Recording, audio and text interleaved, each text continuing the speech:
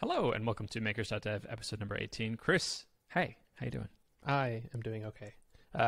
Except my toilet decided that it was going to leak at some point, and it has probably been leaking for a couple of weeks. A very slow leak under the floor, like between the subfloor and the wood floor. Oh. And I discovered that today. So I took out my toilet and started ripping up floor, and I didn't want to do that anymore. So now it is, it is kind of disassembled, trying to see how much I can save and how much I'm going to have to replace. Yikes. Plumbing terrifies me. I had two plumbing projects this last week. One of them was installing a reverse osmosis water filter, and the other was installing a bidet. Small aside, bidets are great. Everyone should be on the bidet train. It's the superior way to solve that problem. And in both instances, I appreciated the fragility of this system of water that we have. Of like, it doesn't take. It's got to be perfect, and it has to be perfect on every line of it. If there's just a little leak anywhere, it doesn't matter that it's just a one drip every hour. That can add up. Well, I guess on that scale it would evaporate faster. But a very small leak can turn into just an enormous disaster.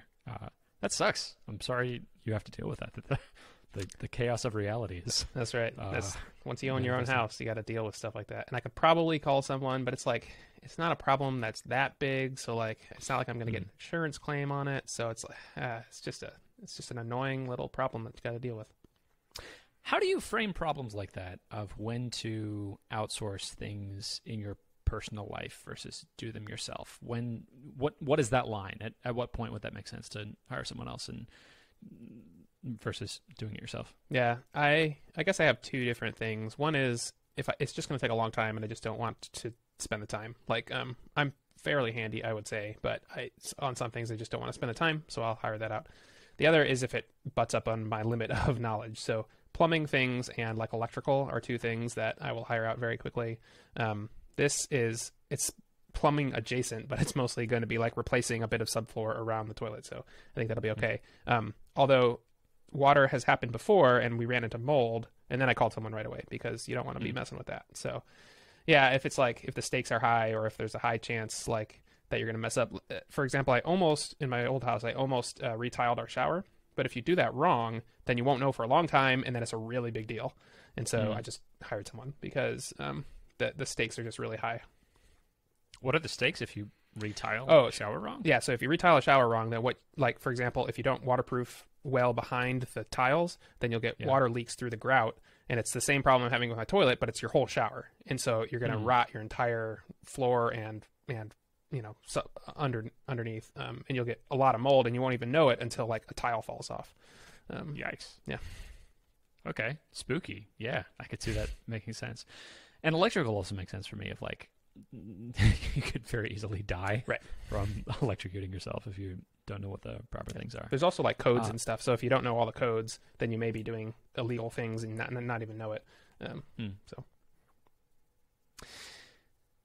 I find myself in situations like that really wanting to learn the intricacies of how the thing works so that I can do it for the next time. Like in installing this bidet and installing the reverse osmosis water filter. I've done this now like 3 or 4 times, and the stakes are pretty low because you notice really quickly if there's a leak in one of those two places. And each time I've done it, it's gotten easier to make sure that there are no leaks the next time. Like I make sure to tighten, like I get a better sense of how tight things need to be and where leaks tend to be and where to put the Teflon tape and things like that. And I think I get a lot of enjoyment from that. And also I'm seeing what you're saying of like, in very high risk things, it makes a lot more sense to hire an expert. But I think I aspire to be that expert. And often that just leads me down these rabbit holes of like, it would have made so much more sense to hire someone else to spend money doing this thing.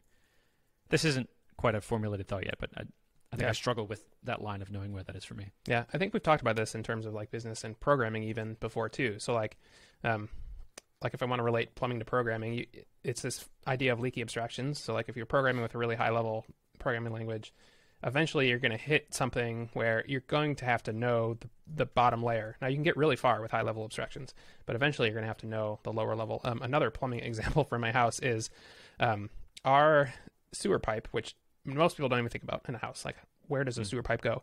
It takes a weird 90-degree turn, and then it doubles back on itself. And because of that, it has a habit of backing up, which is really, really annoying. And so, like, I didn't know anything about sewer pipes until our sewer pipe started backing up.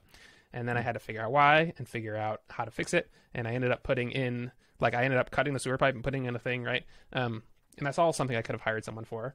But now I know exactly how the sewer system in my house works. And if this happens again, then I can fix it. So it's like, I knew nothing about it.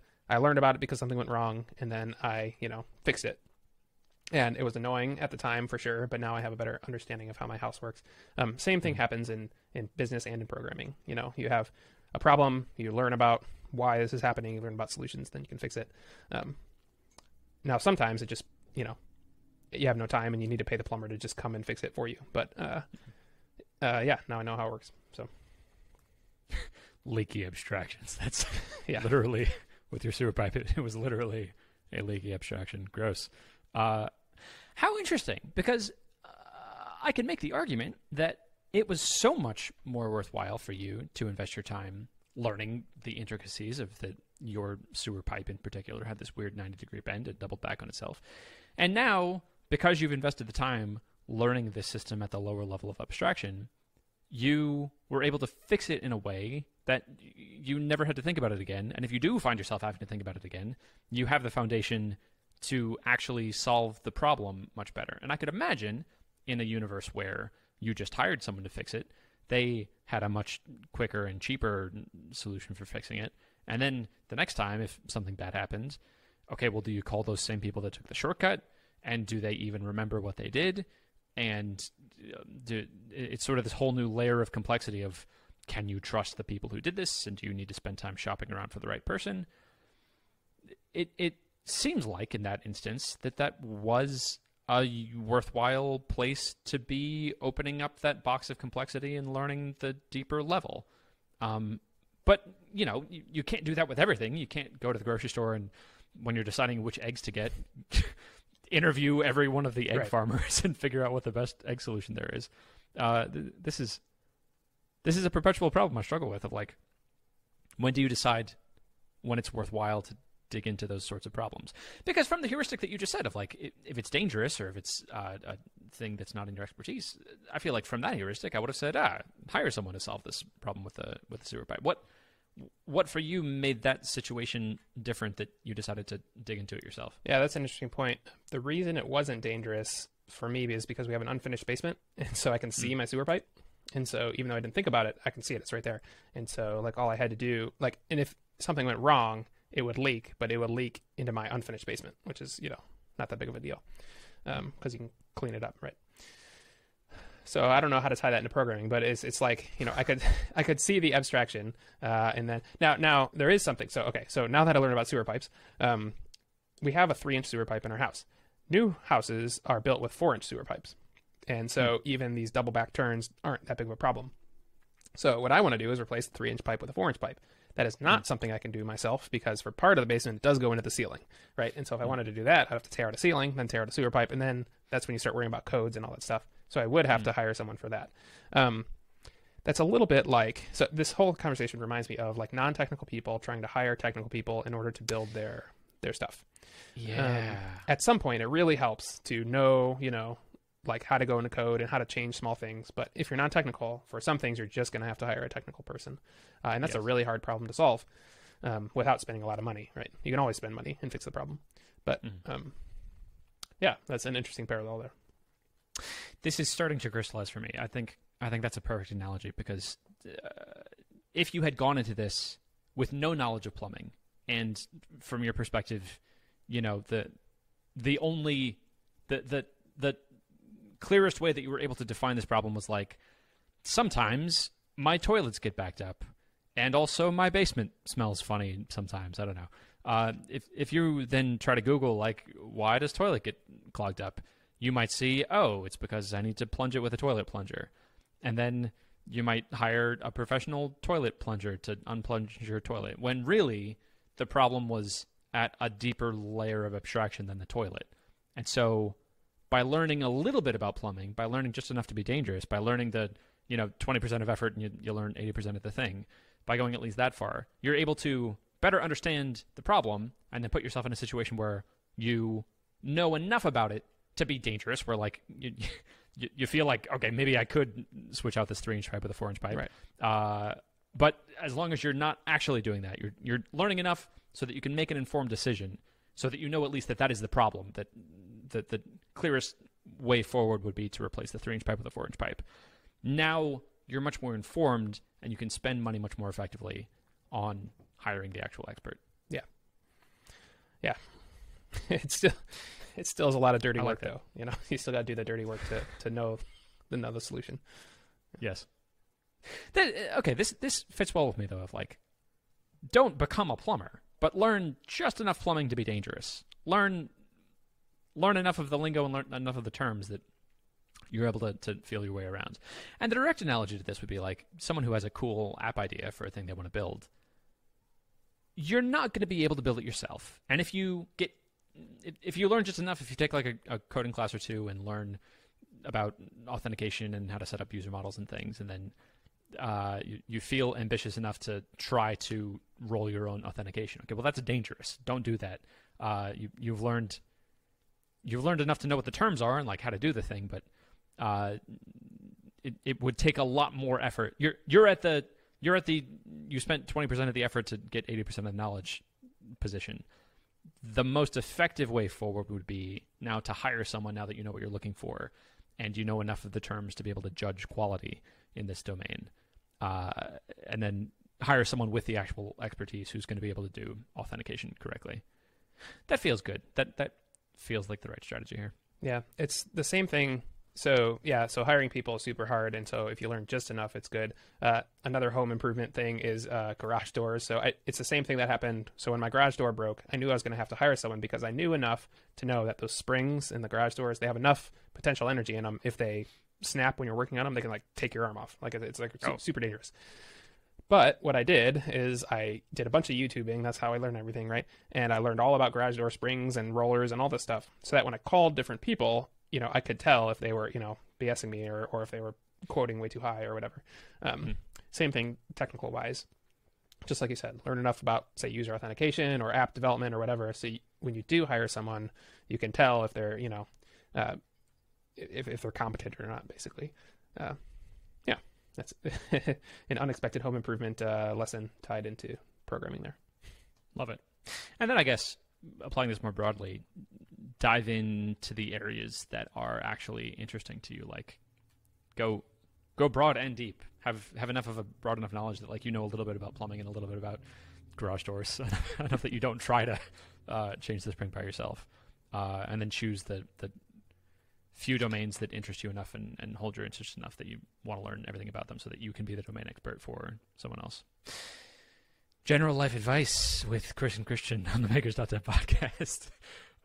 Nate, what did you get up to this last week? Yeah, so after our conversation last week, I decided just like ML is what I'm interested in now, AI, you know, generally. Yep. So I'm just going to do that. Like, I'm going to, you know, unabashedly like forget everything else and just learn about that for a while, because I know in a couple weeks I will get a little more tired of that and I can kind of fall back to the things I need to do or have told myself I need to do. So I just did more of that. I have done like quite advanced AI projects in the past, but I've never went back to learn some of the basics, especially some of the stuff that's come out since I've been to college, which was a long time ago now. So there's like a lot of new stuff. So what I've been doing, there's these kind of, I'll call them toy data sets. There's these data sets in AI where everyone benchmarks against. And the first one that you learn is recognizing digits. So this is in the image recognition space. The reason that this exists is because someone has, so Jan LeCun, he had put together 60,000 images of handwritten numbers. They are 28 by 28 pixels and they're grayscale. So it's a really small data set. I mean, there's a lot of them, but it's each image is really small. And so you can like practice all of these different things on a very small data set, which means you can run it on the, like, so I was running it on a free Google Colab GPU, which by the way, if you want to practice AI, it used to be like you either had to make your own machine or you had to pay for a machine. Now you can do it for free on Google Colab, which is awesome. Yeah, so look that up. So anyway, so I've just been playing with that. I've now been learning lots of these foundational kind of things that I hadn't learned before just playing with this toy data set. And so that's been what I've been doing. I got up to, so state of the art right now is 99.84 or so percent accurate, and I'm at 99.64, which is about what state of the art was in 2015. So I'm slowly working my way up the years.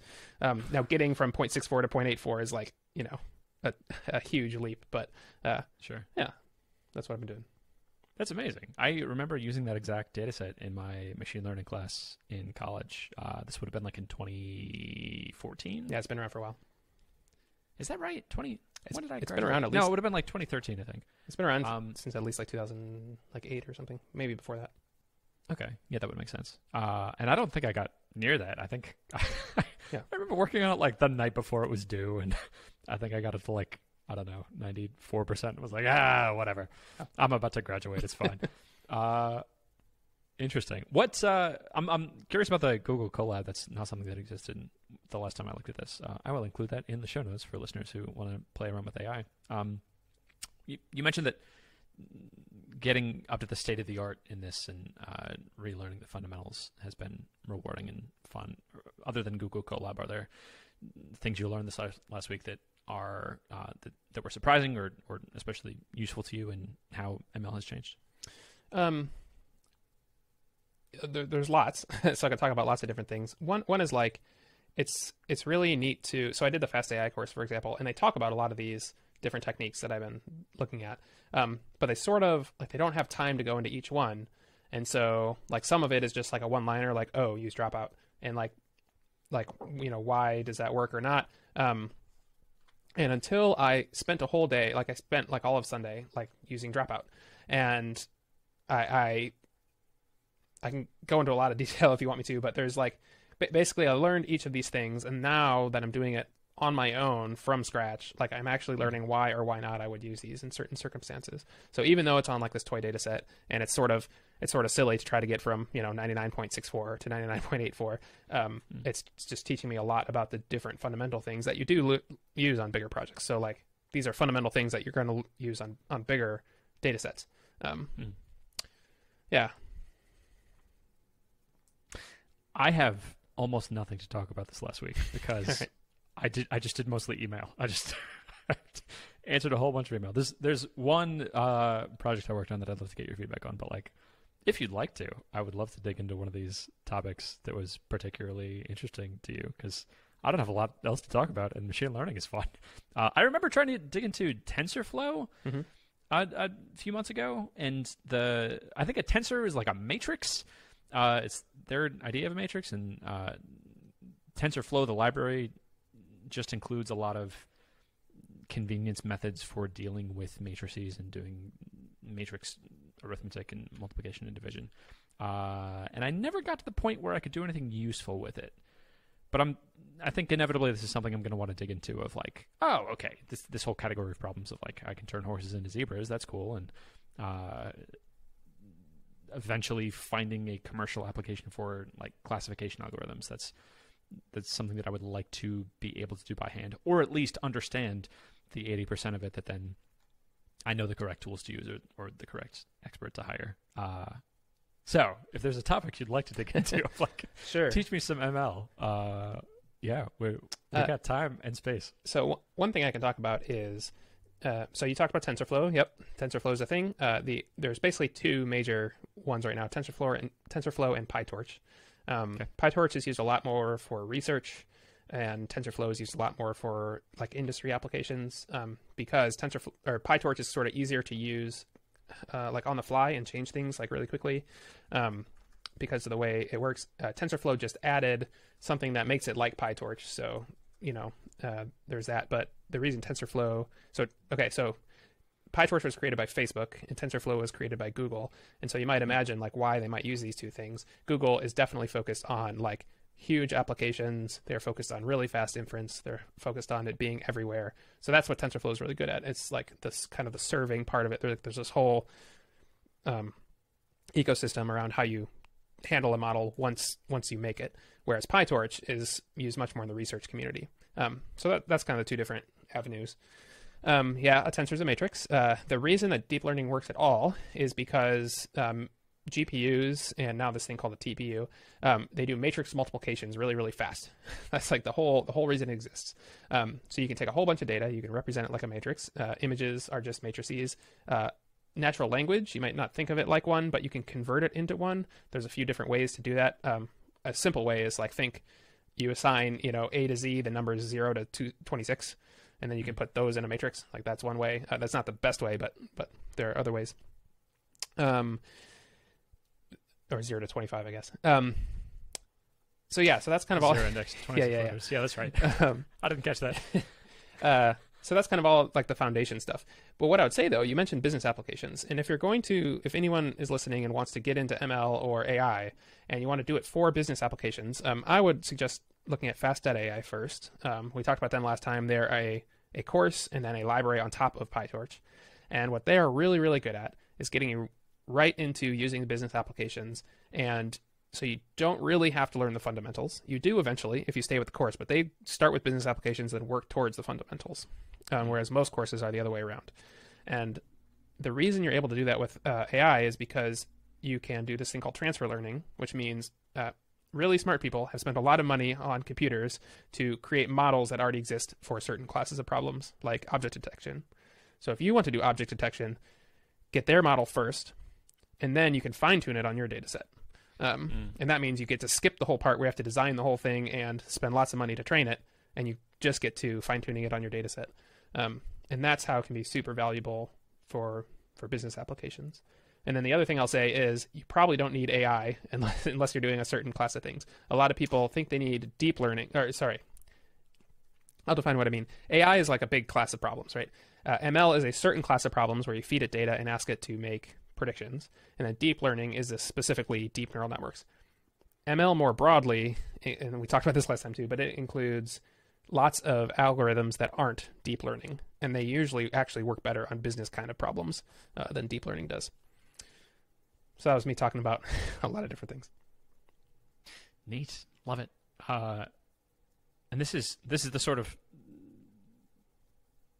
knowing the field of the information, and then you can like the person to hire, the direction to go in. If TensorFlow is from the beginning more focused on industry applications, does that not make more sense? Why would you recommend going with PyTorch over learning TensorFlow if your goal is to like make the is this a hot dog app from Silicon Valley? So the way that TensorFlow was so good from the beginning for the second half of the life cycle of ML was because it used this thing called a graph, right? So you make a graph and then you compile it and then you run on the graph. That is that's backwards from the way a lot of computer programmers think, because you can't like change your graph. You can't look at your graph until it's in inference mode. It's like really difficult. And so what PyTorch came along and did is made all of that like a lot more like regular programming. And so you can't do some of the neat things, like you can't like compile your graph in certain ways for like mobile or whatever, although they're working on that, right? But you can iterate much, much faster, and it feels like a lot more like normal programming. And then TensorFlow came in. TensorFlow 2 now released something called eager execution mode, which is a lot more like PyTorch. But it's a little bit like an Angular 1.2 situation, if you know the history of Angular, which is Google's thing too, right?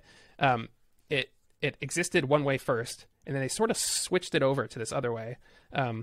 And so Angular lost a lot of people during that switch because like it was like a totally different way of doing it. It's not quite that drastic. Like you can still write TensorFlow 1 code in TensorFlow 2, but you can also write this new like eager execution way. And so basically what just happened is people started using PyTorch a lot more, and now they're used to it. So now they use it. Got it. That makes sense. Okay, cool. It sounds like PyTorch, learning through FastAI specifically, is a better way to learn the fundamentals and get a better understanding of how ML works. And then you could just go forward with that. That would be just as commercially viable as using something like TensorFlow. And if not, you'll understand TensorFlow much better. And TensorFlow 2 works much more similarly to how PyTorch works. So those learn the one that's easier to learn first, and then once you have that understanding, you could apply it to either framework. And PyTorch through FastAI is the easier one to learn. Yeah. Is that right? Yeah, I would say so. Most practitioners know both, really. Like it's not as big a difference as say like React and Vue. It's like the underlying stuff. It's all just tensors, which are just matrices being multiplied, and so you just learn the special syntax for each one, and that's kind of the same. The other thing I'll say is TensorFlow has TensorFlow.js, which is very interesting because it's JavaScript. One thing that really holds me up is Python, and even though Python is a lot like say Ruby, and it's object oriented, it's dynamically typed, all that stuff, it's still like I'm like, okay, how again do I add something to a matrix at this certain that pulls you out of its the flow. So I'm looking at TensorFlow.js now, especially because you can use it on GPUs now. It used to be you couldn't, and then it used to be tied to this old TensorFlow like way of doing things, which I didn't like very much. Now you can, as far as I understand, use new TensorFlow and use GPUs, which makes everything just work. So I'm taking another look at TensorFlow.js. I am thinking about making a course on it or something. That's kind of how I learn things, is like making a whole course on it. So maybe in the future there will be a TensorFlow.js course. Wonderful. I will take the course. Sign me up. I have a bent towards TensorFlow.js just because of JavaScript for the same reason. I know Ruby really well. I know JavaScript really well, especially ES6. It's just my favorite language. It's so nice. And anytime I have to, for some industry specific or application specific reason, use Python, I feel like I had a stroke. I feel like these, like, I know the thing I'm supposed to be able to do, but it's all called different things, and I can't just say array.length. I have to call len, and that's a function, and I have to call that on the thing, and then like the data structures are just subtly different. Yep. Like it's maps and lists, and a list isn't I don't like it. There's a site that's really useful for this that I consult almost every time I have to do something in Python. Or Lua also I've had to use for Hammerspoon, called learnxinYminutes.com. That's just like a high level overview of a program written in the language that you're learning, designed for programmers to pick up just like, okay, here's how you do comments, here's how you like print stuff out. We don't have to go over the theory behind data structures and how things work. You just need to know what things are called and what you can and can't do, and like are functions first level objects. Is that what they're called? First level or primitives, or are they treated as variables? Can you pass them around like lambdas? And then in about 10 minutes you can learn enough of a language to be able to be sort of proficient in it, or at least know the words to use when you're Googling for questions to that. And at the same time, while I've been limping along on that, I think FastAI would be a really good excuse for me to actually learn Python, as opposed to just the surface level understanding of like knowing Ruby really well and then knowing enough about Python to know where they're different. Right. Like the indentation is I don't like the indentation. It rubs me the wrong way. I like that it's enforced now that like all Python code is going to be formatted in the same way and have consistent indentation. But it's just weird. It's different, and I don't like it. I have my way of doing things in Ruby, and that's the way I want to do it. Yeah. So this would be a good excuse to actually learn it. Yeah. So I have to check out that LearnX and Y minutes. The other thing I have here, I bought books. So I have Effective Python, which is, so this is sort of similar. This is 90 ways to write better Python. And so it kind of assumes you have a base knowledge already, and it just goes through like the better ways to do things in Python. So that's like a neat one. And then I have this Data Science from Scratch book, which if I do everything in here, I will know a lot more about the data science fundamentals, and I will learn Python a lot better. So those are two of the books that I bought for Python specifically. Love it. There's a book that I've been meaning to read called Learn Python the Hard Way by something Shaw, I think. I'll link it in the show notes. Yeah. So I think that's the book that I would want to read on Python. Do you know anything about it? Yes. So he was a Ruby guy who then sort of got tired of all the flame wars or something, so went to Python. Is that correct? I don't know, but it sounds like my guy. I think that's right. So when it went from Ruby to Python, yeah. Yeah. So I've heard that recommended before. I think you can get it online for free too. So yes, yeah. But he made it much harder to find where the free version is. Okay. But yes, I think that's what I would do. Okay, cool. This is another project for me to throw on the project pile of like learn Python and then learn machine learning. And what I'll end up doing is just waiting for you to record your course. That's so right. that I can get taught by you. Neat. I had a weird week. I had an uncharacteristically boring week, and I didn't like it. But it felt necessary. Yeah. I just went through a lot of emails. Was it because you were I had answering something like- emails? Was Say it it because you were answering emails, or was it because you didn't create stuff, or was it like why did it feel weird?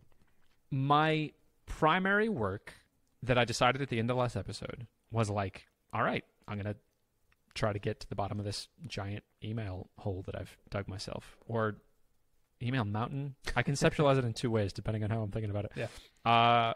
And so anytime I had a block of work come up, like, yes, I had all my Divergent ideas of like, oh, here's features I could implement and stuff I could do.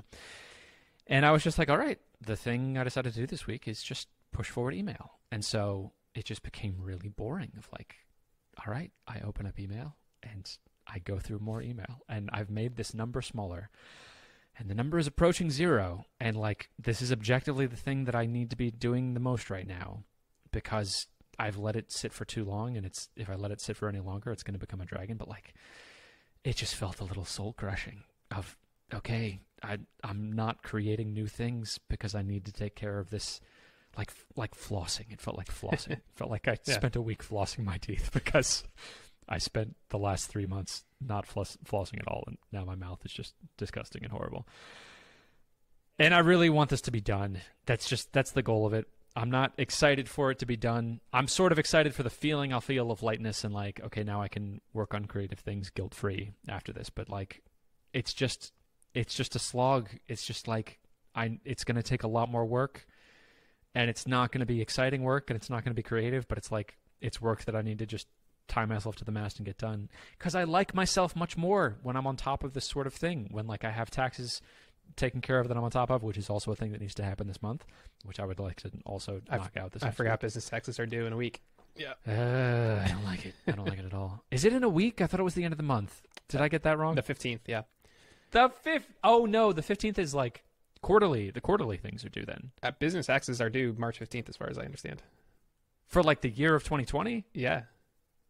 Okay. And then I probably have an email from my accountant reminding me of and See, this is it's April 15th for people. It's March 15th for businesses. But okay, you could do what I did last year, and probably I'm going to do this year because I forgot again. Yes. You could get a free extension to September 15th. You just have to file a form. Okay. You extend it. Great. That's what I'll do. Yeah.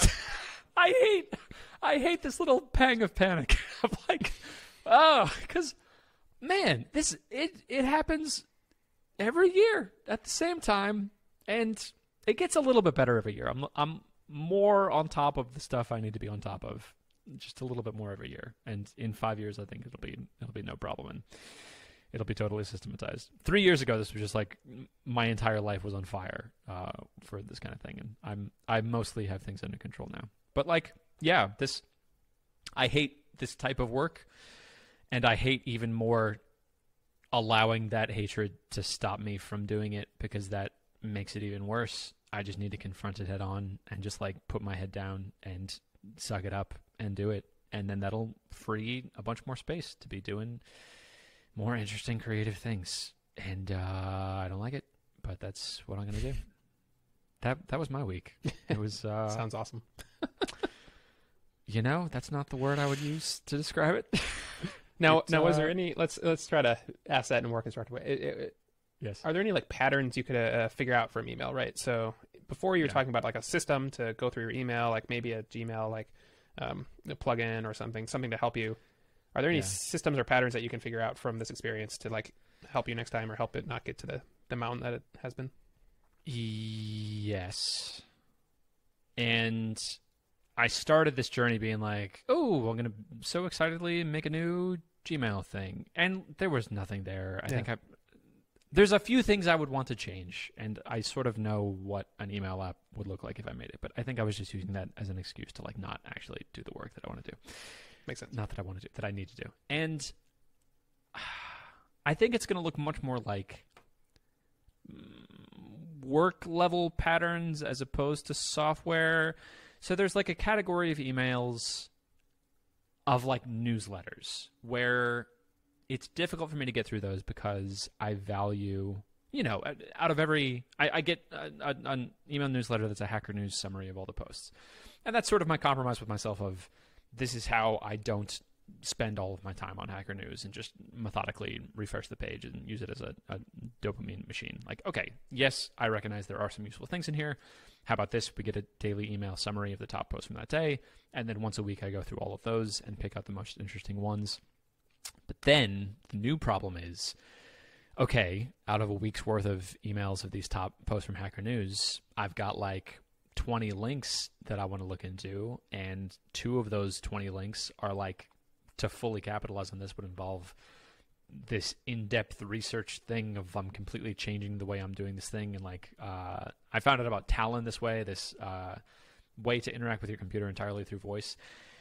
And I want to do that. I want to just spend a week just devoting myself to this one link of these 20 things of, oh my gosh, this is the whole thing. And this happens every week. There's just a new thing like that I would love to just dive into that doesn't feel outsourceable. It doesn't feel like that's the sort of thing that I could give. I almost want like a graduate student who I could say, hey, here's these 4 interesting areas of research.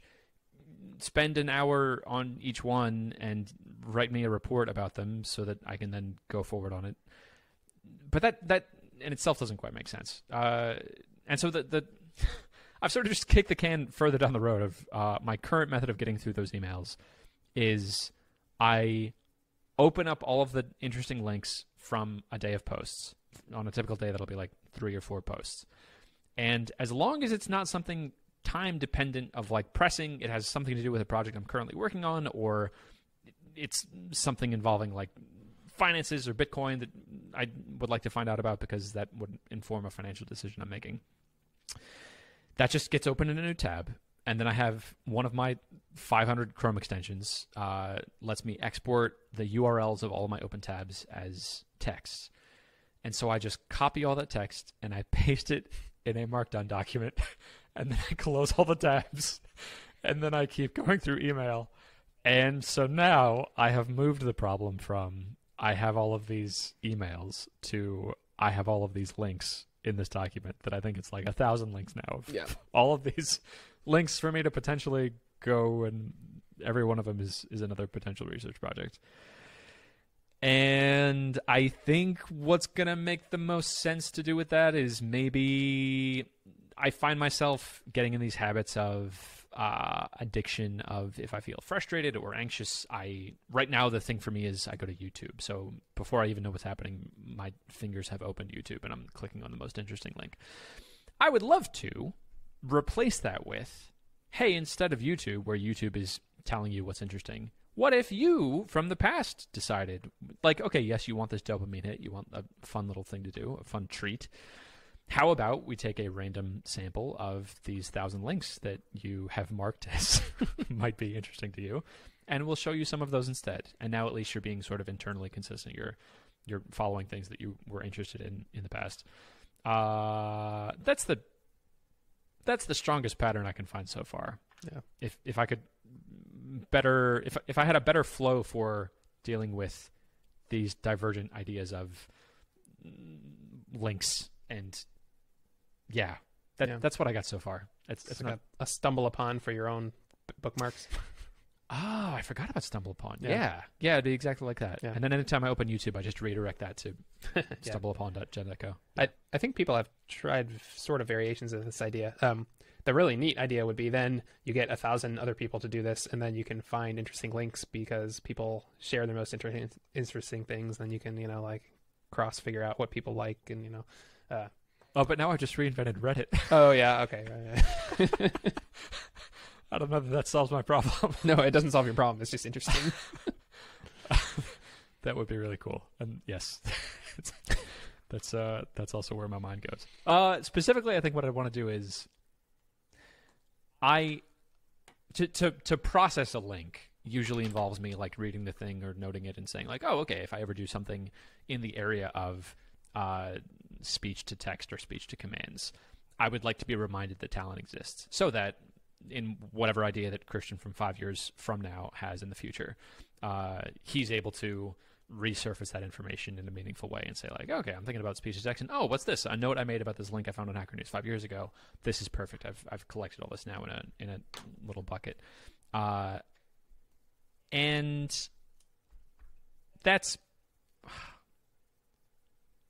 that's the sort of thing that I could see potential value from a shared network of, like, if I had a community of people all taking notes in a similar way, and then I could cross-reference my notes with theirs. Now I'm sort of sharing exobrains with other people, and now I could maybe resurface links and summaries of links that didn't come from me, that came from other people.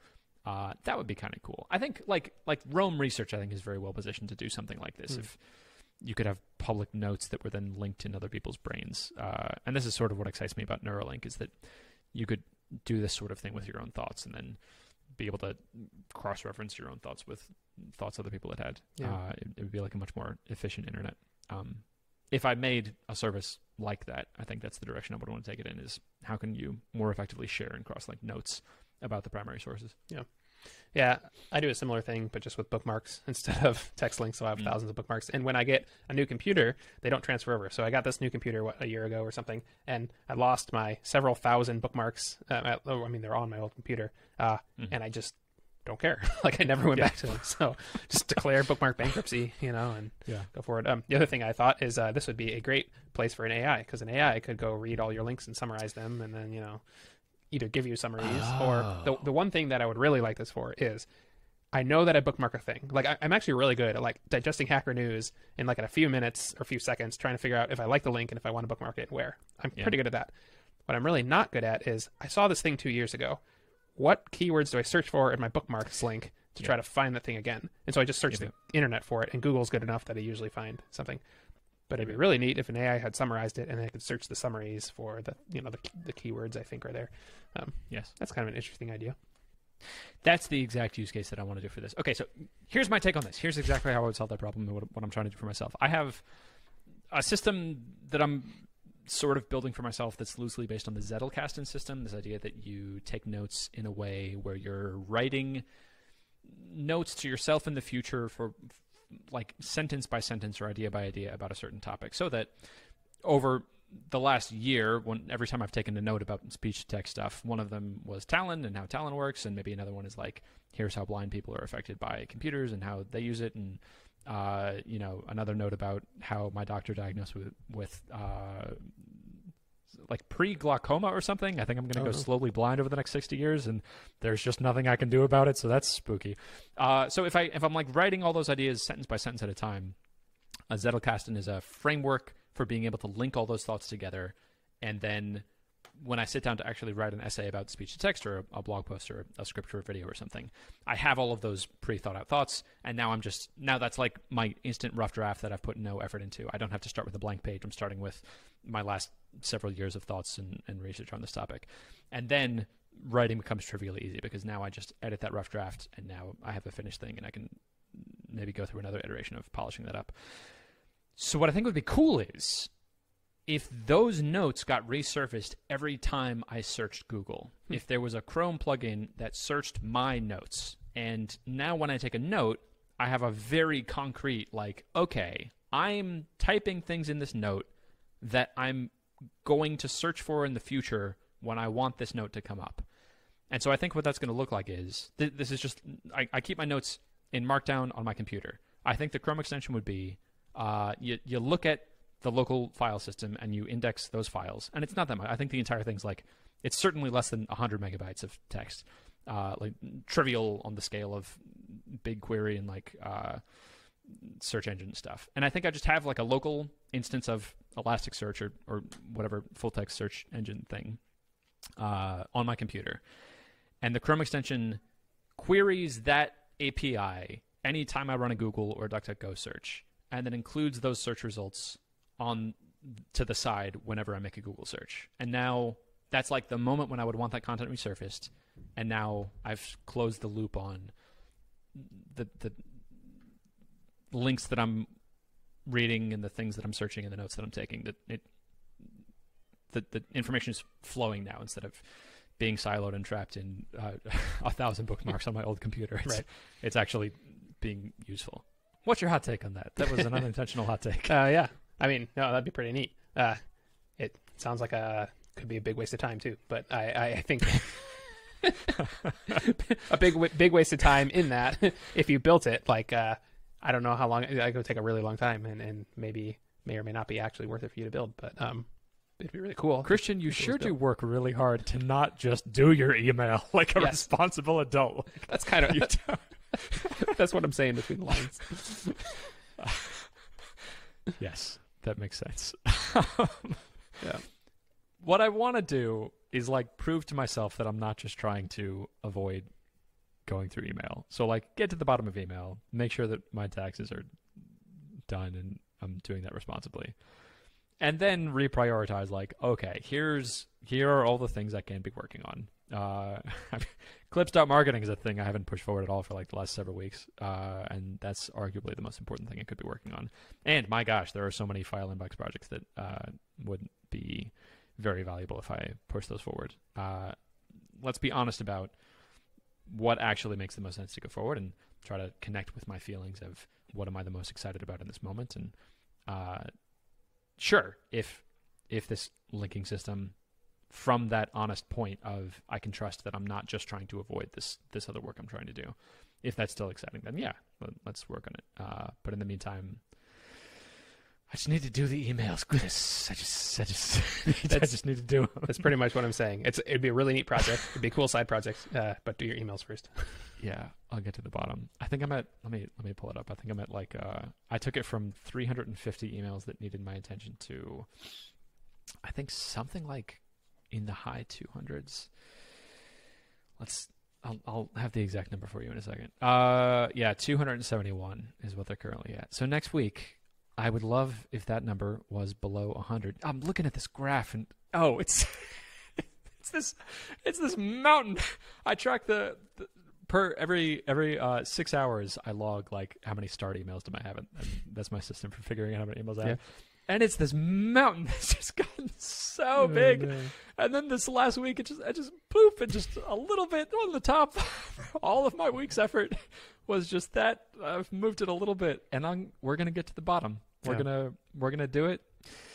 You know that, and I'm not gonna enjoy it, but it's gonna get easier as I go. And the lower I get, I'm gonna feel so much better about myself, and I'm gonna feel like I have my life together so much more. And then I'm gonna get to the bottom, and it's just gonna feel so great. And I'm gonna celebrate all the little wins along the way. So good job, Christian of last week. You did it. You moved the mountain down. It was very hard. Let's do it again this next week. We may even do even more. And as a reward, when you get to the bottom, you can work on all these creative projects guilt-free, and it's going to feel great. That's where I am. Yeah. I was going to say, this is sort of a whole other can of worms, but what you described sounds a lot like my weight loss in the past. You know, it's like you don't pay attention, and all of a sudden you're like, uh-oh, and then you lose a whole bunch at once, and then you're like, uh-oh. Yep. That's, same problems. You just don't think about it for a while. And then one of the advantages of this podcast is accountability to you and accountability publicly. So, Chris and the audience of Makers.dev, I'm going to get below. I don't know. I don't want to put an exact number on it. I'm going to work really hard on getting this number down. Currently, it's at 271. So it will certainly not be above 271. And I will feel good about progress that I make in that direction. But that's the most important work that I can be doing this next week. And then excuse me. I'm feeling like a nausea of this type of work. Oh no. Manifesting me choking. On top of that, I have, I think, 100 customer support emails that have gone unanswered. And so many of those are just spam. And it's not even anything. And I'm sure several of them are going to be like, hey, I emailed you 2 weeks ago, and then I emailed you again a week ago, and then I emailed you again 3 days ago, and now I'm emailing you again today, and you're a terrible, awful person, and you don't deserve to run a business. I'm going to be like, you know what? Fair point. You're not wrong, and I'm going to deal with that when it comes, and we're just going to face it head on, and then I'm going to clear it out, and it's going to be at 0, and it's going to be done, and I'm going to feel great. And this podcast has now become Christian's therapy for getting rid of dealing with his anxiety around external commitments. It's been a really up and down podcast episode. Sure is. That's all I got. That's where I am right now. That's what I'm working on. That's all I got too. That's what this next week's Hopefully gonna be. next week, is a little less weird. Cool. I hope. This was a really weird episode. I hope we're both in a better place next week, both with dealing with literal sewer pipes and abstraction leakages, and metaphorical digital ones of email that's been left undone, and taxes. All right. I'll see you next week. We're going to get through this. See you next week. Goodbye. Bye.